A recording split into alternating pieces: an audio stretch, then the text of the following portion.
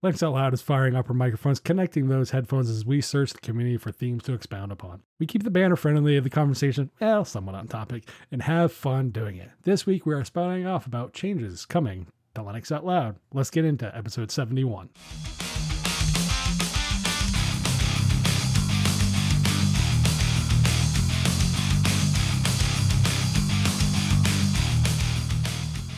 And with me today are my fine co-hosts that are, well, at least one of them's good and fine. The other one's, he's here. So what's going on, Whoa. Wendy and Nate? Are you hitting on me, Matt? He is very much That's hitting really on me. inappropriate. Totally. Really inappropriate. Totally. No, as far as personality and being a coworker with, they are totally fine and awesome. That is not you. Well, then that must be me. What's going on? The good coworker that I like working with. Oh my gosh, things have been so crazy the last few weeks. We took our sabbatical because robotics camps are going on, and really they've been a lot of fun. So right now we're meeting, summer meetings for our robotics team is on Tuesday mornings. And then that first week of camps, it was Monday, Tuesday, Wednesday. We had family stuff going on that following weekend, which was my husband and I's anniversary, which we were so exhausted on the Sunday of our anniversary, plus had family stuff going on, so we really didn't celebrate. Then I had robotics camps this last week, Wednesday, Thursday, Friday, with, of course, kickoff for the season. Yes, the new season was announced on August 1st, which is super, super fun. And then my husband and I did take the time to go celebrate our anniversary this last weekend and do a little birthday shopping. And of course, I opened my mouth, and even though I really originally wasn't supposed to be helping out with the third week, the final week of robotics camps, me and my two robotics kids are now. So we're recording on a Monday. Well, the rest of the week, I've got robotic stuff going on. And then after that, we're rolling right into our regular season. And I'm pretty sure the team's going to start right into 8 hours a week of meetings. So that Wednesday and Friday over the course of a lunchtime. So yeah, it's staying super, super busy around here. That hasn't stopped me from getting in time on Phasmophobia. You've heard me talk about it a few times before. I actually now enjoy this game so much that I'm super tired when I get home and don't want to play or whatever, but I'm getting it around like that morning before I leave. I am working it into my schedule to get a ghost hunting round and having a ton of fun with it. Really enjoying playing with my daughter. So that's been my life right now. Robotics camps, family reunions, and ghost hunting. Well, as long as you're getting in your ghost hunting time between the family and robotics, I think things sound great. It's a win. It's an absolute win. Yeah. For sure. Well, I mean, Wendy, are the kids playing ghosts? Because, kids do like to disappear, especially when they're out and about. They do like to disappear. It's usually my youngest that disappears when he's getting into stuff he's not supposed to. When the house goes quiet, you go looking for him to find out what's going on. Yeah, pretty serious. But in this case, it's just all game related. I'm incredibly excited for an update that's coming sometime this month. I'm not excited about the fact that money and levels are getting reset, though when you are playing an early access game and they're doing a major overhaul of some of the systems, it's to be expected, right? When you play an early access game, sometimes stuff like that happens. And in the end, it's going to be a net positive for everyone who's playing. So my daughter and I have been considering, hey, let's go ahead and play nightmare mode because all the money that we've earned is going to be lost anyway. We have enough to rebuy back our stuff to play another round. So this is the time to risk it because it's going bye-bye anyway. I totally get what you're talking about as it relates to early access games and stuff, especially cooperative style games, be full-blown multiplayer or whatnot. I definitely understand how that goes because some games that I like playing that are early access games, Starship Troopers Extermination is one of them, and server resets and everything else. Yeah, not fantastic when it's like a progression-based game sometimes, but it's understandable because you're buying in at an early access point of the game in early development. Unfortunately, most people who buy into them don't usually understand what early access means. This means it's like, at best, a beta product. Treated as such. Yeah, and they've taken user feedback on the gameplay and realized we can make certain aspects of this game better. And the only way to do that and make a level playing field from the very beginning is just to wipe out all the levels and all the money. And if you looked through the changelog, it would make sense as to what they're doing. They're also giving us a ton more ghost seeking, evidence seeking objects in there that I can't wait to see, and dropping little kind of update notes on some of those objects. So I'm absolutely thrilled for this. You know that I really, really like a game when I am like not home at all due to robotic stuff and I still find time to work it in. I think this is probably the first game I've ever done that with. That must mean it's a huge winner. If you're coming back to it with that kind of veracity, that's got to be a great game then. It just has to be. It's definitely what I'm enjoying. It's not a game for everyone. While it is up to a 4-person co-op, you can play it in a single player mode, and that's probably one of the reasons I really enjoy this game, is because, hey, when I've got time, I can play it with the kids. And when things are going to be crazy busy and schedules just don't align for that to happen, I can get in a round of it on my own.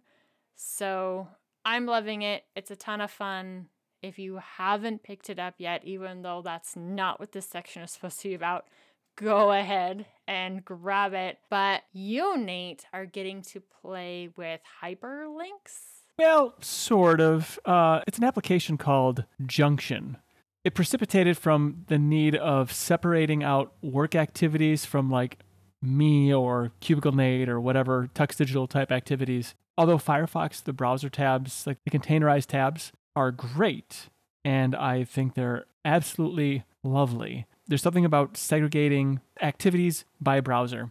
And so what I've done is I use Firefox for anything that's personal or Cubicle Nate related. Anything that is specifically Linux Saloon related, I use Chromium and the reasons for that. And then anything that is work related, I use Edge. And then I have Conqueror in there, but that's for other reasons. That's for very, very, very narrow reasons. When I'm using Outlook on Linux, yes, there is an Outlook that runs on Linux, sort of.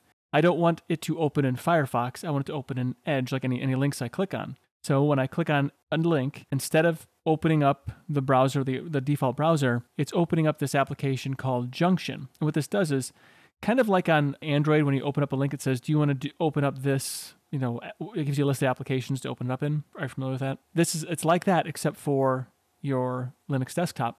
And so it's very easy to just fire off anything that is specifically work-related, just go off into Edge. And everything, I just dump it into Edge. And then that's synchronized to my work account, because you can do like the synchronization nonsense. And so my work computer, which the desktop, which does run, Windows, anything I do on there then is synchronized with my Linux machine. And it makes managing multiple workflows absolutely brilliant. And I love it. It's great. I've been using it now for probably about 6 weeks or so, and it's made a huge difference in efficiency on my laptop. So I did a little article on cubiclenate.com. I actually finally got off my duff and did a thing on cubiclenate.com. So it's very basic of how I use it and what I like about it, what I don't like about it. It is a GTK application, so if you are funny about not using GTK in a cute environment, it's not a big deal. It's a very simple window, and it's already a dark theme, so it doesn't stick out, and then don't use it. But this works great. It truly does. I like it. It makes my life so much better. It really looks like it's super easy to integrate, just making a simple change inside your default application settings and you're good to go. I love the fact that you are able to separate things out to where they need to go for your different workflows. This needs to stay here, that needs to stay there. And I'm sure where you're right now having to use Windows for work, and in that case using Edge for that workflow, you can do something on your personal computer that is work-related, opening up a tab, and then you're good to go if that then needs to be opened on a work laptop. Right. And actually, largely since moving to the framework and exploring ways to move myself away from Windows a little bit more, I have successfully done so. Probably 98% of the functions. There's actually only one other function that I can't do in Linux right now, which I'm hoping to clear up in the next couple weeks. Nice. I can do everything without having to use Windows now. So, Matt, you can stop harassing me about being... what would you say about me and Windows? I can't remember now, but you can stop doing that. I called you like I see it, Nate. When you're late to the show or to recording, I poke fun at you and say, hey, look, Nate's being like Windows, an unresponsive system. Right. Like, don't turn off I'm installing updates, and the percentage creeps up ever so slowly. Yeah. And then says, oh, we encountered an error. Your changes will not take effect. Oh, thanks. That's actually pretty accurate. Actually, Nate, but to kind of piggyback off what you're talking about with this, with the kind of like that mobile inspiration of like being able to select certain apps to open up certain things and whatnot. It kind of reminds me of, I think it was a while ago that I know you had talked about it on Linux Saloon, and I had mentioned it on a Gaming Sphere segment, which is Nirna, which is like the suspend resume for application and games, which is very much, kind of a mobile kind of thing. There are certain things, despite as much flack mobile applications and stuff and the way mobile OSs work, there are some things that are really, really nice in them that we kind of take for granted on like a desktop or a laptop, because it's like those just kind of brute force everything sometimes. So Right. seeing some of these more user specific kind of and defined influences onto the desktop are great to see. Not necessarily what Apple's done, but kind of like with these kind of applications and getting those functions that are normally very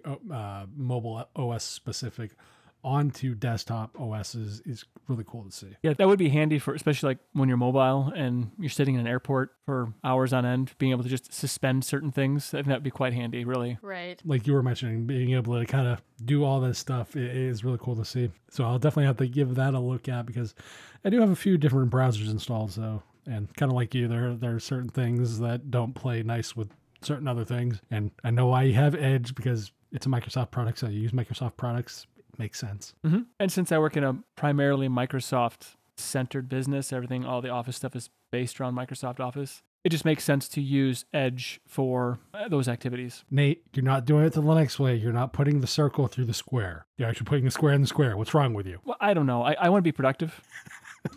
Make my employer happy. They treat me very well. I'm going to make sure they get their dollars worth out of me. What a silly thing to say. I know, right? It's almost as silly as Matt messing around with his Atari VCS again. What is going on with it this time? So It's not broken, is it? no, it Probably is sat on it. not.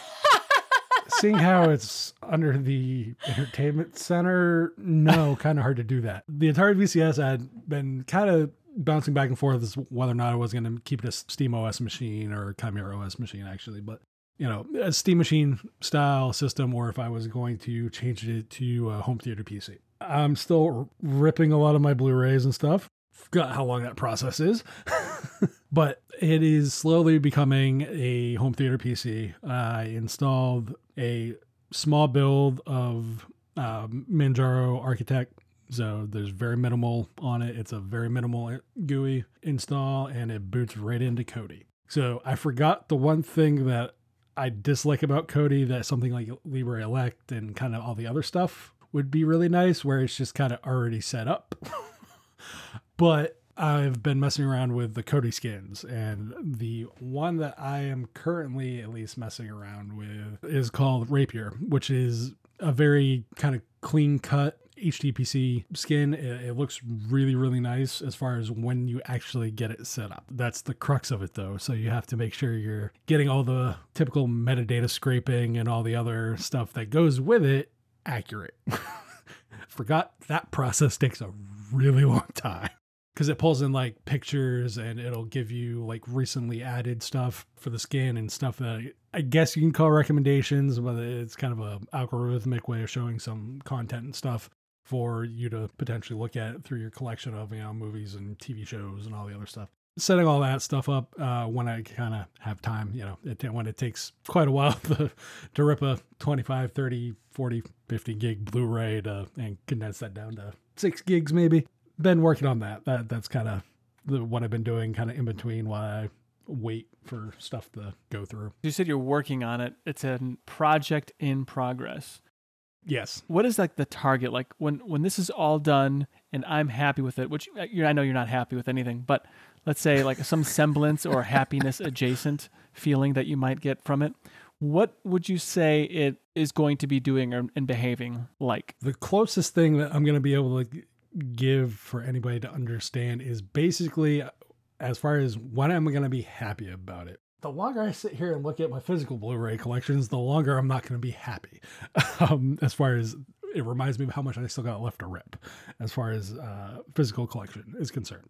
So when that gets down to just kind of whatever, it's like, oh, if I buy a physical one, it's like, oh, okay, it's like 20 minutes, whatever. And I'm just not going to care. Really, it's the backlog of DVDs or Blu-rays that you have right now. That's the biggest And when most of that's done and you're like, I just bought a new DVD, it's a rip condense and you'll be happy. Yeah, rip condense and really right click on something, tell it to, change the source of wherever it needs to get the metadata from. And hey, look, all the metadata is pulled in. So that way, when I scrolling through X, Y, or Z stack of movies or whatever, I get all the nice little box art and all the other, who's in the movie and kind of a synopsis of the movie and all that kind of stuff right there on the TV screen. Having all that stuff locally and not relying on something like Jellyfin or Plex or any of that kind of stuff. Yeah. And all being local is what the goal is. Okay. All self-contained, all sitting at home. Don't have to worry about it. As someone who is considering doing this, and I have a much smaller DVD collection, unfortunately,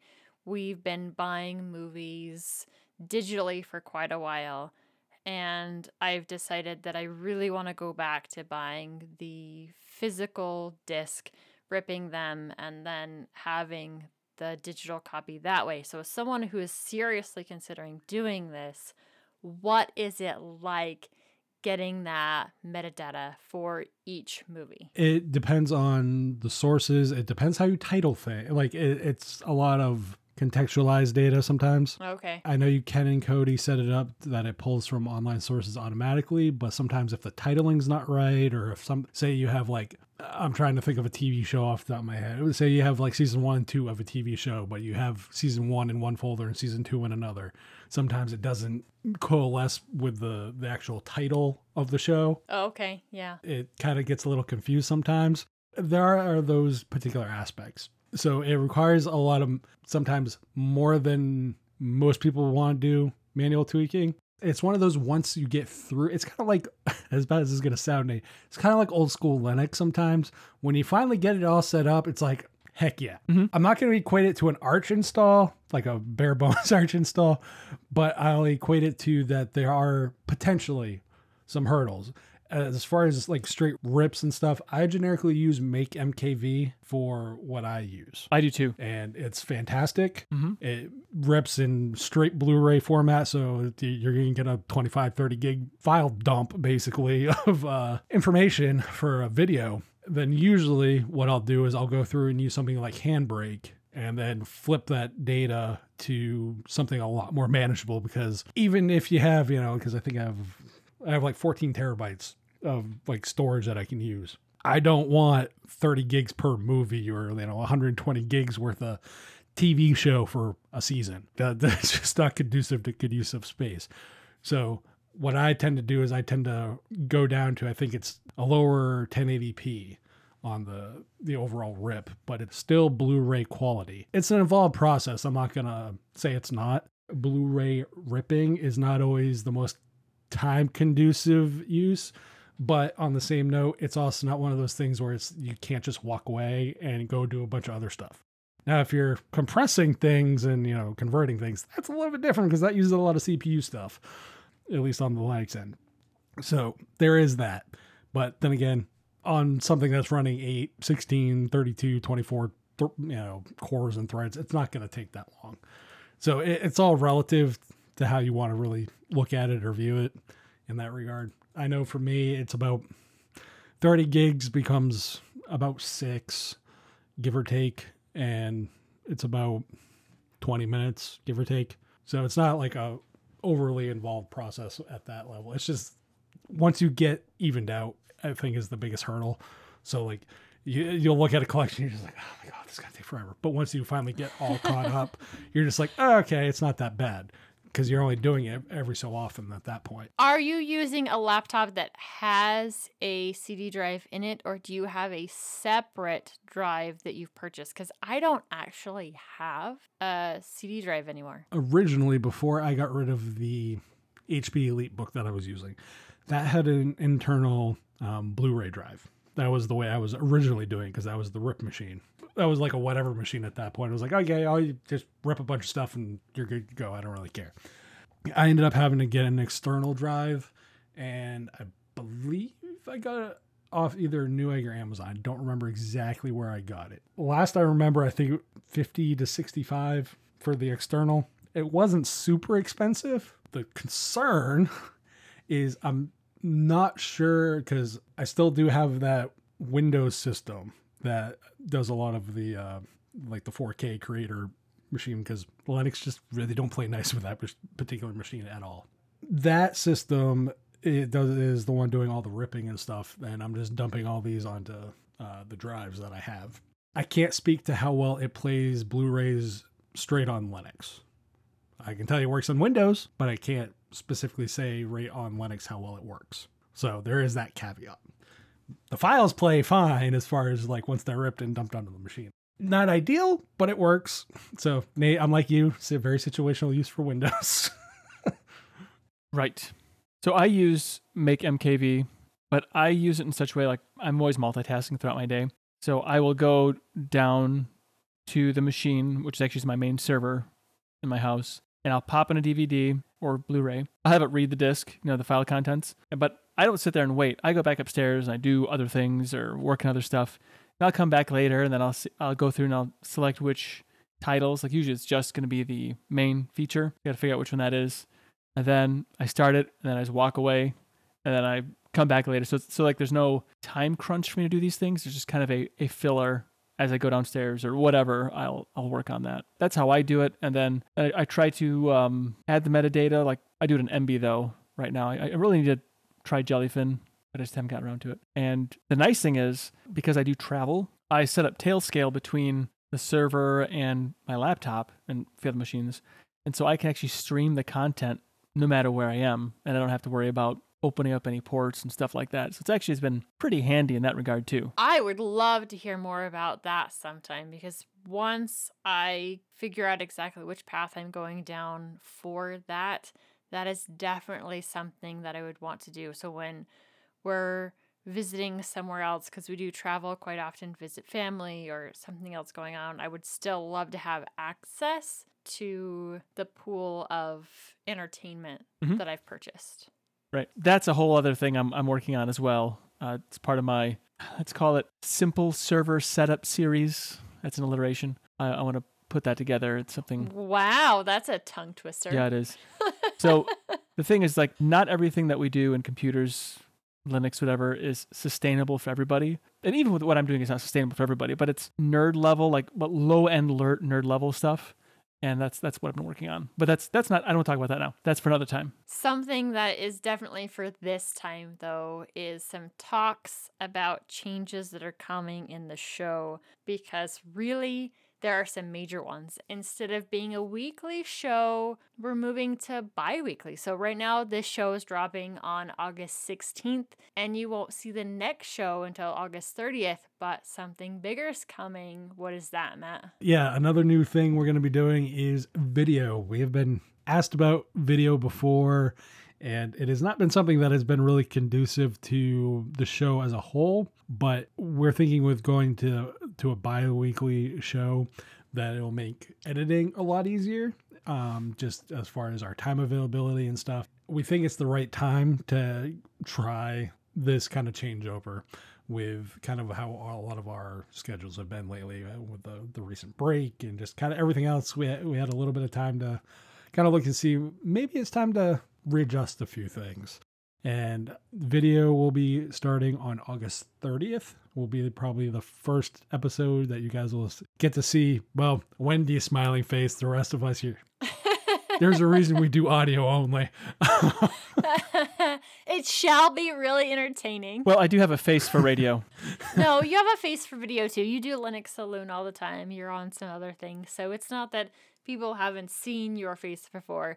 They'll just get to see it in the LOL format. And it's not going to be some over-the-top production. I am just going to be learning the video editing scope of things, so it'll probably be pretty basic in that realm. But I know there's been quite a lot of feedback since the beginning of the show, even when it was DLN Extend, that the YouTube portion of it, they would really love to see video, and you are finally getting that as we switch to bi-weekly.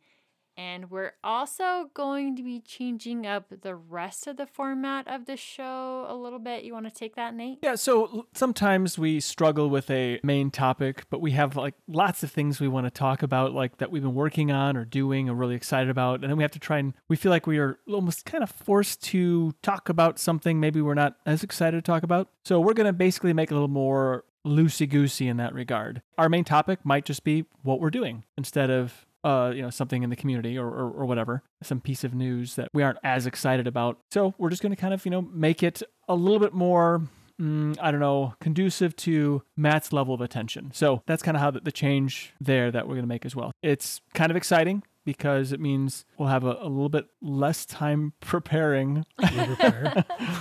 I try to prepare. The problem is none of the topics that I want you like, Matt. So anyway. We do get to talk about some of those topics when Matt's not here, but there are other things. Matt brought up a topic at the beginning of this show that he came across, and it was definitely one that was going to be another one. There was a two-sided conversation instead of three of us because it was obviously something that I didn't care about and I'd have no input in, the Steam Deck. So weird. It is nice knowing that when we got a lot of stuff going on and there really isn't a main topic to talk about, we can still keep this the flow that it has been.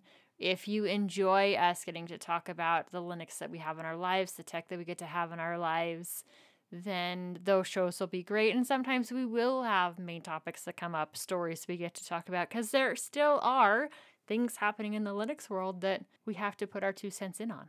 And we'll gladly take your suggestions on topics. That's usually a lot of fun too. Definitely. When we get those suggestions, we can dig into those. A lot of times I'm just applying Linux or tech in an area, and that's been my focus for the entire week. And I maybe have not been focused in on different variety of topics or whatever. Right. This will make it a little bit easier for us so we're not arguing as much. I don't say arguing, but whatever we do in the pre-show.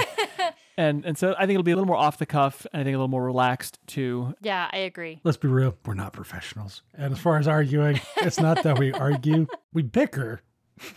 We bicker. We do. And we do have those conversations in the back end as we're going through the list of possible main topics of, well, I'm glad you're interested in that, but I think that's incredibly dumb. Yes, we are that open with each other, Yep. and we're good enough friends that we can take that feedback and roll with it. And sometimes that could almost be the topic in and of itself in the show. Yeah, definitely. That's the other big change. We've mentioned it before. If somebody drops out, it's not because they're not here. It's just because they have not much to add to it. Right. Like when you and Nate start going on about, I have more input on robotics, but not so much on the 3D printing stuff because I just kind of like you and the Steam Deck, Wendy. And I could have added 3D printing stuff to this episode too, but I'm not going to. I'll go ahead and save that for next week or not next week, I guess I can't say that anymore, for the next episode when that is fully resolved. Hopefully, fingers crossed. Knock on wood. Knock on lots of wood. So speaking of feedback though, Wendy, it looks like you're doing some, do I dare ask, laptop hunting with the daughter? So I'm sure she's giving you plenty of feedback. We are definitely doing some laptop hunting with the daughter. So there for quite a while, we had Pop! OS on her laptop. And with that, we were getting that NVIDIA graphics card to work. And this laptop has been a royal pain in the rear end from the time that I bought it from you in order to get that NVIDIA graphics card to work. She got to the point where she could not stand Pop! OS. And she's like, I don't care what you put on here, but I am tired of this GUI. And I was like, ooh, alrighty.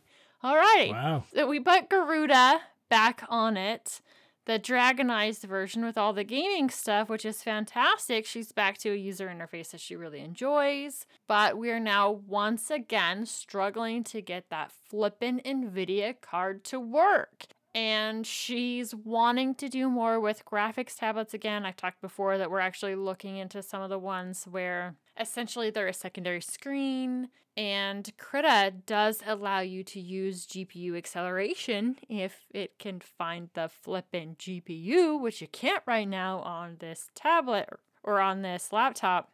We had a bit of the conversation today of, well, we can do some more tinkering and some fighting and try and get this NVIDIA graphics card to work.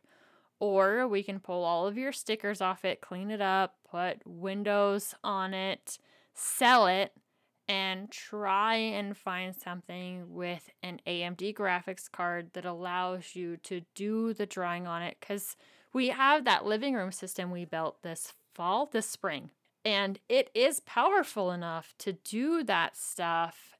I am going to go ahead and get a monitor for it, all of that, so it's not necessarily connected to the TV, and they can not only use it for their gaming, but use it for that too. But she really likes being portable. She loves that she can take the laptop with her, go places, do her art that way. It's one of the reasons why she loves drawing on her tablet, is because it's portable. If we're going to my in-laws or going to my dad's house, like wherever we're traveling, that can go with her and that passion for art can continue. While my baby is my desktop, I understand that people do love that portability aspect. So right now, my main thing is putting it out there to everybody. If you see an amazing deal on a laptop with an AMD, no NVIDIA. It is a hard no on NVIDIA. See a really good deal on a laptop that's got AMD graphics in it, preferably the newer lines of AMD graphics, then let me know. Shoot me a line, because that's currently one of those paths we're currently looking down right now. I want her to have all of the tools in order to pursue art, whether it's physically painting or whether it's doing it on technology, to pursue that passion and grow those techniques. And it looks like we're just down to needing a new laptop to make that happen. Yeah, I have to admit, it has to be very difficult to sit under a tree with a desktop computer and do drawing. Right. So in my mind, I was just imagining like that scenic hill with a tree, and then you have I imagine a CRT monitor just because it's more ridiculous. But then a giant tower, and then anyway. I'm going to have her draw that scene. It sounds amazing. Yeah, that would be fun. She has drawn a Michael. I should actually share that in the show notes. You should share that. I have a graphics tablet. Here's a little fun factoid. Graphics tablets are not yet compatible with Wayland. So if you are going to use a graphics tablet, you have to use X11 for your display server. Hopefully Plasma 6 will fix that, but at this moment in time, nada. Interesting. Yeah. But anyway, yeah, I think that's, if you find like a really cool graphics tablet too that is inexpensive, yeah, I would definitely hear about it. I was looking at some on Amazon that had secondary displays like you were talking about. I thought, man, that is so cool. That would be a real neat thing. But I don't know, at that point, maybe just a tablet that does artistic stuff. And not to say I'm going to buy an iPad, but maybe an iPad, but not an iPad, because she has a tablet. She's actually using a Lenovo tablet that we bought the pen separate. It's a really nice pen on it. She's done some amazing drawing that way. One of the roadblocks we're coming into is it only has so much RAM. And when you are using some of those larger brushes, some of those more detailed brushes, there can be some major lag in drawing that out. So having a higher powered system is where that's going to come into play. I can barely draw a stick figure, so a tablet is perfectly fine for me. It's more than enough when it comes to drawing. I don't draw on my tablet. She has drawn on my tablet. I just use it for taking notes. That's what the pen's for on mine. But when it comes to hers, mine also has more RAM. I think my tablet has 8 gigs and I think hers only has 4, which is the minimum that I would get for a laptop anyway. Definitely not a laptop for her, but I wouldn't give someone actually any less than 8 on a laptop. So her tablet covers most things just fine. There's a lot of her drawing that's been perfectly fine with this current Lenovo tablet, but as she's expanding out, as she's adding new brushes to Krita, then it's not enough anymore. It's just not enough hardware-wise, and she needs a step up. Here's just tossing another idea out there to just muck things up a little bit more. What about like a Surface? Those Microsoft Surface tablets? And I think those would be an amazing option if they have the built-in graphics card in them. I know that Matt has talked about the minis form that he's got that's a 2-in-1, like a lot of the Surfaces. Does that one have dedicated graphics, Matt? It does not. So that was part of the reason I was looking at because it's Thunderbolt 4. That's why I was looking at external GPU docks. Right. And you can only fit so much in those ultra slim devices. Right. I don't know. I think a more traditional style laptop is the way to go. It could still be a touchscreen laptop that you can use a pen on, because they do have some out there, but the dedicated GPU for what she's trying to do is kind of a must. No, it's not kind of a must. It's definitely a must. Got it. Makes sense. We've had good luck with Lenovo, and this Lenovo laptop has been solid. I rethermal pasted it last year. Runs amazing. It's just the stupid flippin' graphics card. I know, I hear you. I'm not unaware. It was weird because I didn't have that issue that you seem to have run into when I was using it. Because I think I had Solus on it at the time. And maybe Solus would be okay. And I don't know what it is about Pop that it just picked up the NVIDIA graphics card just fine. I did install the Garuda that comes with the NVIDIA drivers, and it's still a fight in order to go through the process of using Optimus and the switching. And even when we were trying to battle with that before, even though I had Optimus installed, like games still wouldn't play with it. I don't know. It's just been this never-ending battle. And I wish in the BIOS of that laptop, I could go in and turn off the integrated, graphics.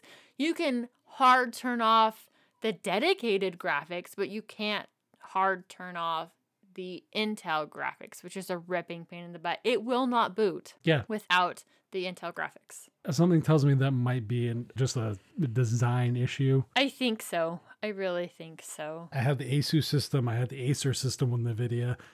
That wasn't a problem as far as, it was inconvenient when I want battery life that I had to log out and relog back in, but whatever. Pick your battles on that one. Yeah, and I guess if someone out there has had an amazing Linux experience with an NVIDIA-based laptop, we'll talk about it. She and I will have that discussion, but I need raving reviews. It can't be it's been great. No, I need raving reviews. This thing is amazing. It does great. We don't have to fight with the graphics at all. Yeah, it's got to be top-notch reviews in order to even think about NVIDIA right now. Well, that's enough on my laptop woes. I know Matt will be doing some extra research for me in the background. That's why I love putting that little bug in his ear. Nate, while I've been busy at robotics camps, you've been traveling for work and spending quite a bit of time in Texas. What have they been having you do there? Well, a lot of things, but I'm only going to cover what might be the most interesting for you guys, which is the server cabinet. The main server cabinet has all the administrative or IT things in it. So this is not the operational cabinet. This is just the administrative side. Not the stuff that operates the robots and robots and the different machines and everything else. This is just administrative things. And also the main gateway out and so forth to the scary World Wide Web and the tie between the two plants. Anyway, so one of the things I did was going through, we got a new NVR camera system, so network video recorder, for those that don't know what NVR is. Let's replace the old one, a better system. We're having lots of problems with the old one, either people having issues playing back the video or whatever. It was just not working well. So did come out of the IT budget, but physical security is under my domain. So that was taken care of. I did very little of that outside of going around and verifying locations with the security contractor and my IT Bubba. We went around and looked at everything. And then it's actually not me. So my IT support feller, he went and built all the profiles for it. Setting that up, that was part of it. There was a third UPS in this server rack, but it was not activated. Digging into it and understanding why, it had a different style of NEMA plug. I don't know if you're familiar with it, the NEMA standard, but it's the US plug standard. So sometimes you'll see like on a plug, you see like the two vertical, it's the neutral and the hot, but the neutral on some of them have like a little bar that goes the opposite direction or horizontal instead of vertical. So that's what this had, which means it required a 20 amp circuit. So I called the electrician or sent a message and saying, is there any way you could get me in like somewhere in your calendar to get this set up? I wasn't expecting to have it done that day, but he said, no, I'll hook you up right now. So he came down there and put a new receptacle on there. It was already had a 20 amp wiring, so it wasn't a big deal. So I got the 30 UPS activated, and the way the two UPSs that were in there originally, one was at like operating around anywhere between 90 and 110% of capacity, which is, not a good thing. And I went ahead and I balanced all the loads because like most devices have two power supplies, so they'll draw from both. And so I got everything balanced down to like 40% on each UPS, which is great because there are power issues from time to time where the place loses power. And so the longer we can keep the IT equipment running, the better. It gives us time to shut things down safely. Well, while I was doing the balancing, I was tracking things down. I was going to move the backup edge device. So like if the primary goes down, the backup kicks over and does what it has to do. So as I was doing that, I inadvertently unplugged the main edge device and took the entire plant down. So that was kind of fun. Everybody was so pleased about that. Oops. Yeah. Not supposed to do that, Nate. Well, I know that. Anyway, I quickly fixed it. I didn't realize immediately that I unplugged the wrong one. Like, oh boy. So I got that fixed, whatever else. I got the edge devices, back operational. I had to move the main switch as well, which also momentarily took the plant down, but I had to move it because it was actually not protected at all for whatever reason. And I got everything just the way I think it's good right now. I also pulled out some Cat 5 cables, some patch cables that went nowhere to just sort of clean it up a little bit. There's a lot to do when it comes to cleaning it up yet. It's no fault of anybody, just like things happen. When emergencies strike, like what happened was there was a power surge and actually knocked out the switch at one time. And so they had to put a temporary switch in there. Then they put the proper switch back in place and it just hasn't been cleaned up yet. So we kind of got that all cleaned up now. Not mostly cleaned up. It's not cleaned up fully yet. It's still a little bit of a mess, but it's much less of a mess now. And mostly I'm really happy that the loads are balanced so that when we do lose power or we're reducing the chances of an event taking out hardware. That was kind of a fun way to end my week in Texas. It wasn't really on the list of things to do necessarily, but I'm glad we got it done. It's probably the thing I'm happiest about. You have been incredibly busy, and it's interesting to hear how when this was originally set up, that those loads weren't balanced on the UPSs. I've never played with that myself. It's something that I don't know anything about. What is that process like to do something like that? Well, I think it was originally balanced, but it just became unbalanced when things are moved around and new things were added. Gotcha. There are a few items in there that were previously utilized that are no longer being utilized and stuff like that. When you added the new camera system, they moved that from the operational cabinet to the administrative cabinet for numerous reasons, but that's where it really belongs. Right. Makes sense. Yeah, it was basically just looking at taking inventory of where the different devices were being plugged in. There's 3 host machines and then 2 SAN, I think, devices, the storage area network, something like that. But the main data stores for the servers. And so those were not exactly on opposite UPSs because like if one UPS goes down, you still won't be able to maintain things. So what I did was between adding the new NVR, I balanced that between the new UPS and then moved some of the things from one UPS to another and just kind of worked it around until I got basically about the same loads between the 3 UPSs. Because they have 2 power supplies, you can unplug one. Yeah, the machine gets upset about it, but it can function off of one long enough to move things around. So that's basically how I balance the load. It's kind of a fun thing. You can actually in theory, you could walk a server across an entire plant without actually unplugging it with enough extension cords and whatnot, if you really feel like doing that. That could be interesting. Sounds like a great YouTube short. Or a great way to get sued. Well, that's only if something goes wrong. Yeah, when someone trips and falls on their face. Well, I mean, yes, with me, that is a possibility that something could go wrong. Yeah, that is for certain. Nate and Steve Urkel never had accidents. You're right. Never. Not once. Not a once. Well, it was always entertaining for the rest of us who watched the show, right? That's right. Of course. So just air it, and the rest of us can watch it. You gotta have some like Benny Hill music as you're doing it too. That would make it Right, yeah, yes, and then kind of exactly. accelerate it just a little bit. Could be interesting. Could make a great show. Walking a server across a factory. That would be pretty awesome. Well, Matt, you are in the position again to once again enable us with another game. So what is this game you want to thrust upon us and have us part with our hard-earned cash? Well, I know one thing based on me clicking on the link. I had to say that I was over 18 plus, so this is right up Matt's alley. Oh, yeah, absolutely. Let's go and see how the folks are dressed in this. So this game is actually part of a series that, Nate, you should be familiar with because it's based around D&D, the 90s, and isometric RPGs. You just said a whole bunch of game jargon that I didn't get. The closest you will get to tabletop role-playing games, i.e. D&D, on a PC game. Isometric is the viewing angle that you'd get from the camera. So the overhead kind of view that you I get. hate that style. However, this game gives you multiple viewing angles because you can scroll in and out and down and get different perspectives of however you want. Oh, nice. So it gives the player options. This is Baldur's Gate 3, which has been in early access for, probably, I'm going to say at least 4 years. Wow. But this is legitimately as close as you will get to ever having a single player D&D experience. There's literally dice rolls. Every time a skill check comes up, you can re-roll within game. There is item management and all the other stuff that goes with it, which makes it really, really interesting. And I'm not one to generically buy a game when it first comes out. That is just not my style. I very rarely recommend games that just come out. I'm actually recommending this game if you are a D&D fan. Too new for Nate. Nate, in order for games that are going to be more up your alley, I would recommend Baldur's Gate 1 and 2 because it's more of that old Infinity Engine style of game. I was thinking more like Ultima 3 or something.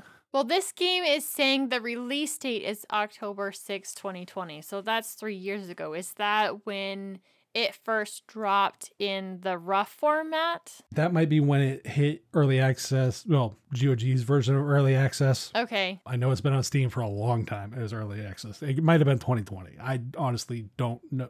It's 3 or 4 years it's been in early access. That's all I know. Right. So it just finally came out of early access then, is what you're saying. But they used early access the proper way. So it's not just like, oh, here's a Game Pass money and we'll develop the game as it goes. They used it for feedback. Yes. You didn't get the entire game. They gave you like certain segments of the game. The industry portion would be called vertical slices, essentially. They give you parts of the game to play for you to give feedback on like systems and all that kind of stuff. And they took that feedback and integrated it into the system.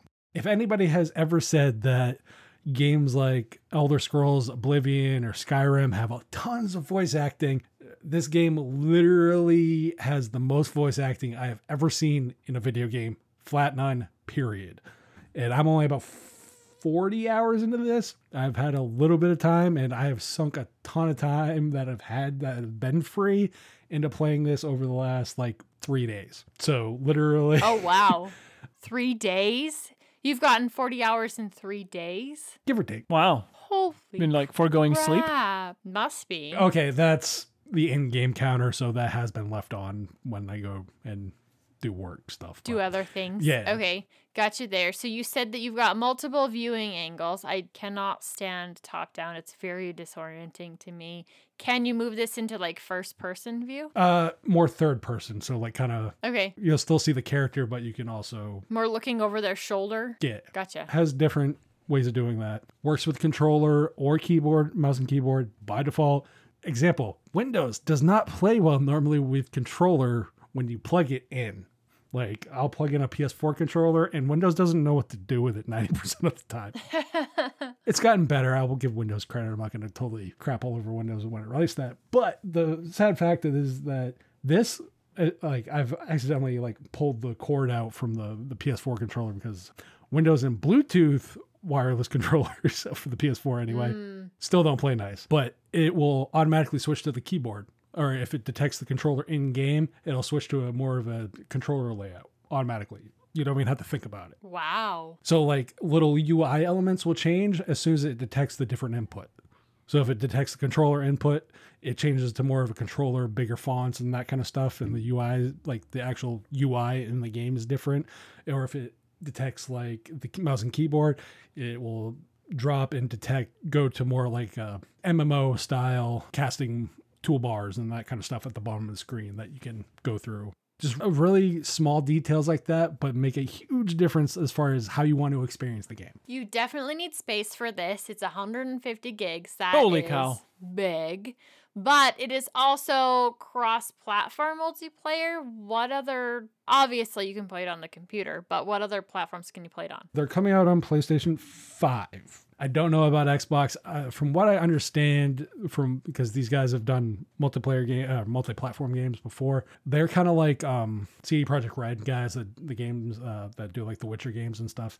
They tend not to really do well when focusing on like multiple consoles. Just look at the Cyberpunk 2077 launch and you'll see what I mean. Oh, okay. So like the initial release, PC focus.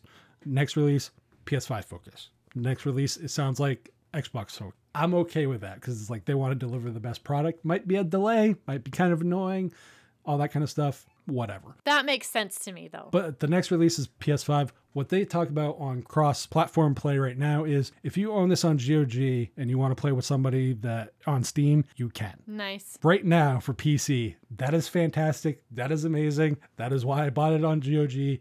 The other reason I bought it on GOG was simply because of the fact when it comes to big games like this, like these sprawling RPGs and stuff, there's a time investment there, and I want to own that time investment. So therefore, I want to own, quote unquote, the game as much as I possibly can, be it digital or physical. So in this case, I'm going to buy on GOG where I can download it and own it. Right. And the graphics look really good. Like, wow. To give you an idea of how many cutscenes and everything else, this is a story-heavy game. Is that why it's so big, size-wise? There's a lot of reasons why it's big. SSD is not an option, it's a requirement. I saw that, yeah. And that's because of how they load the game. There's a lot of seamless transitions in and out of stuff. It doesn't have a lot of loading when it does load, so that's why the SSD is a requirement. So I'm okay with that. You know, we're kind of getting to the point now where SSDs don't scare me in pricing when I go and look at them anymore. Right. Yeah, definitely. I enjoy this game. I would recommend this at $60 as it's flat out as it is right now. It is early access done right. These guys take user feedback. They give like the controller and keyboard input, just small details. They get it right. I've had a few hard crashes here and there. Some of that could be because I've been messing around with trainers on the Steam Deck. For those that don't know, that trainers are cheat devices. Let's just put it that way. Or cheat codes just on PC, because I want to see how this plays when you beat the system, as it were, sometimes just kind of give you the more full experience. Yeah. Because I have two different playthroughs. I have like kind of the hacky one that I'm doing now, and then I have the one where it's just like, this is the experience that I get. This is my individual personalized experience, and not the I just want to see everything. I have more of the I just want to see everything right now. So you're the reason for anti-cheat. Thanks a lot, Matt. Thanks a lot. So the record is clear. I've actually never been into D&D. It's actually not a genre that I really enjoy. The closest thing I've ever gotten to playing D&D was King's Quest 3. Now it's your turn to toss in your 2 cents on today's topics. Hit the discourse forum or drop us a line under this video or on the contact form by visiting tuxdigital.com/contact. If you'd like to hang out with us on our preferred social media, see the links at the bottom of the show description. Be sure to check out other great shows on the network like Hardware Acts and Linux Saloon and Destination Linux, and more at tuxdigital.com. Show your love for your favorite podcasts and shows by visiting the Tux Digital merch store. Grab yourself some awesome swag like the gamer-centric I paused my game to be here, as it wasn't obvious that I did that this week. Or join hashtag Team Wendy for some sinister Wendy swag. She's evil. It should be Team Evil. Not evil, just... Yeah, what Magneto said. As always, we thank you for joining us. We'll be back next episode with an awesome episode of Linux Out Loud. Until then, keep the banner friendly, the conversation somewhat on topic, and have fun doing it.